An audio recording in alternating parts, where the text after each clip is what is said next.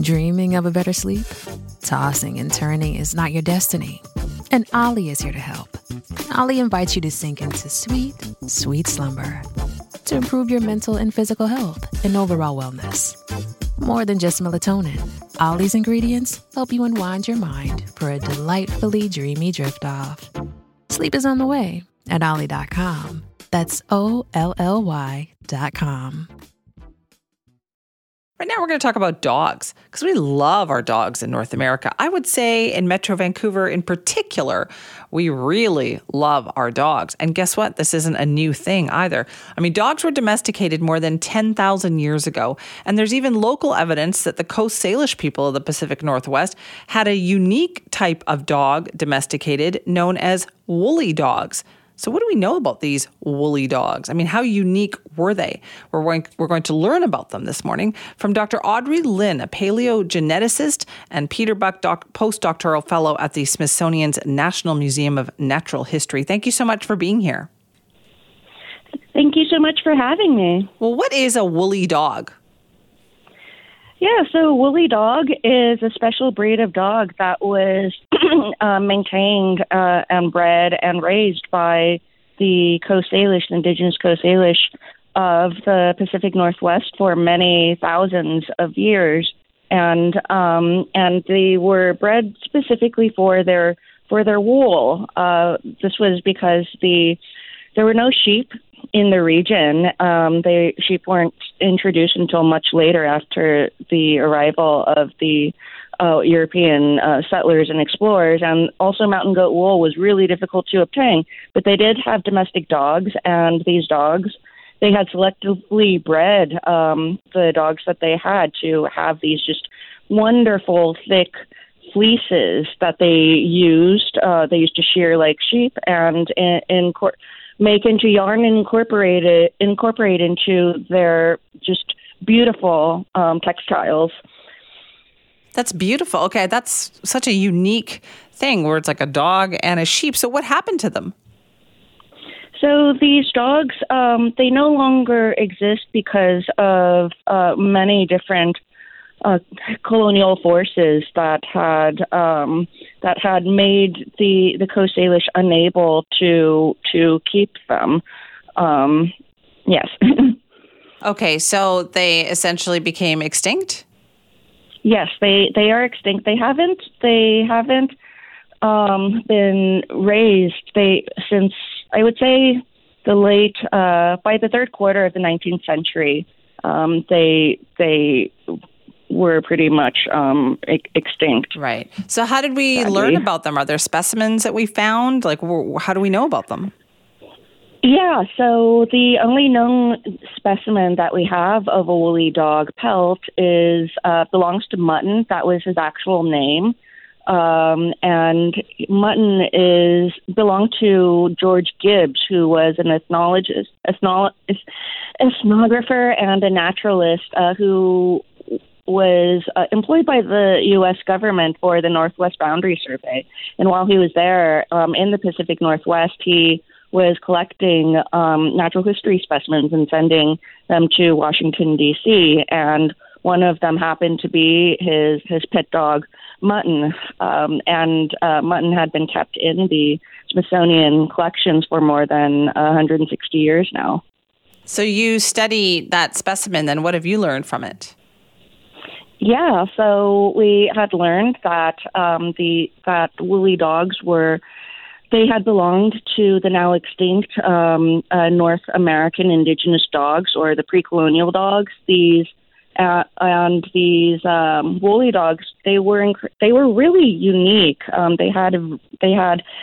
We found gene variants that are associated with probably the woolly phenotype, genes associated with skin and hair follicle development, as well as a gene linked to woolly hair in humans. And so basically we found a whole bunch of genetic evidence showing that these dogs were very specially carefully maintained by the Coast Salish for many thousands of years, and these dogs, there's genetic evidence of their uniqueness that we don't see in dogs today, including even dogs that may superficially look like them, like Samoyed dogs. Right.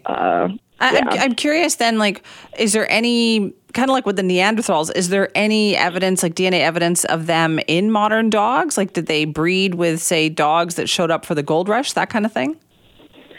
I think so. Part of what had led to their extinction was that because they could not be tightly reproductively managed anymore. They interbred with the other village dogs, and it really doesn't take very long for the short-haired phenotype to show up. So there might be, I think for quite a long time there were stragglers, or rather dogs with woolly dog ancestry that were part of the they were probably part of the reservations, but we don't see really any other evidence of them in other modern dogs. It's part of a larger history of just the North American indigenous dogs, like their extinction. The ancestry of these dogs show up very, very little in the genomes of dogs today. Like Chihuahuas only have, for example, 2% of these of this ancestry, and we're more Neanderthal than that. Yeah. Okay. So, is there any thought about like cloning the DNA that they have for this, or bringing these dogs back? 'Cause I know that's big right now too. Yeah. So. Literal cloning will not be possible based on just this one genome, but I think what is possible is to selectively breed the modern dogs, the dogs that we have today, to have this wool phenotype that was so valued, I know that it's something that a lot of the Coast Salish communities would love to bring back and have this utilized and do this practice again, because it was so important, so sacred. Yeah. Okay. So it's the textile itself that is really valued, that people would love to kind of revive. Not so much the textile, rather the cultural practice of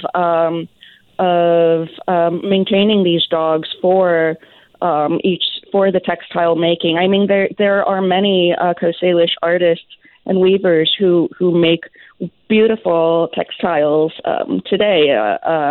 Like, for example, if you go into Vancouver airport, you will see the Coast Salish textiles from Deborah Sparrow greeting you there, but it's mainly the practice of having the dogs and utilizing the dog wool for the textiles that they would love to revive. Right. So nice. Okay, interesting. Thank you so much for your time on that. Of course. Thank you so much for having me. That's Dr. Audrey Lin, a paleogeneticist and the Peter Buck Postdoctoral Fellow at the Smithsonian's National Museum of Natural History, talking about woolly dogs, which were the, domesticated dog of the Pacific Northwest Coast Salish people. And there's only one specimen. That's what I find amazing. Only one specimen that they have have access to. And this one is a dog named Mutton, whose pelt has been preserved at the Smithsonian since 1859.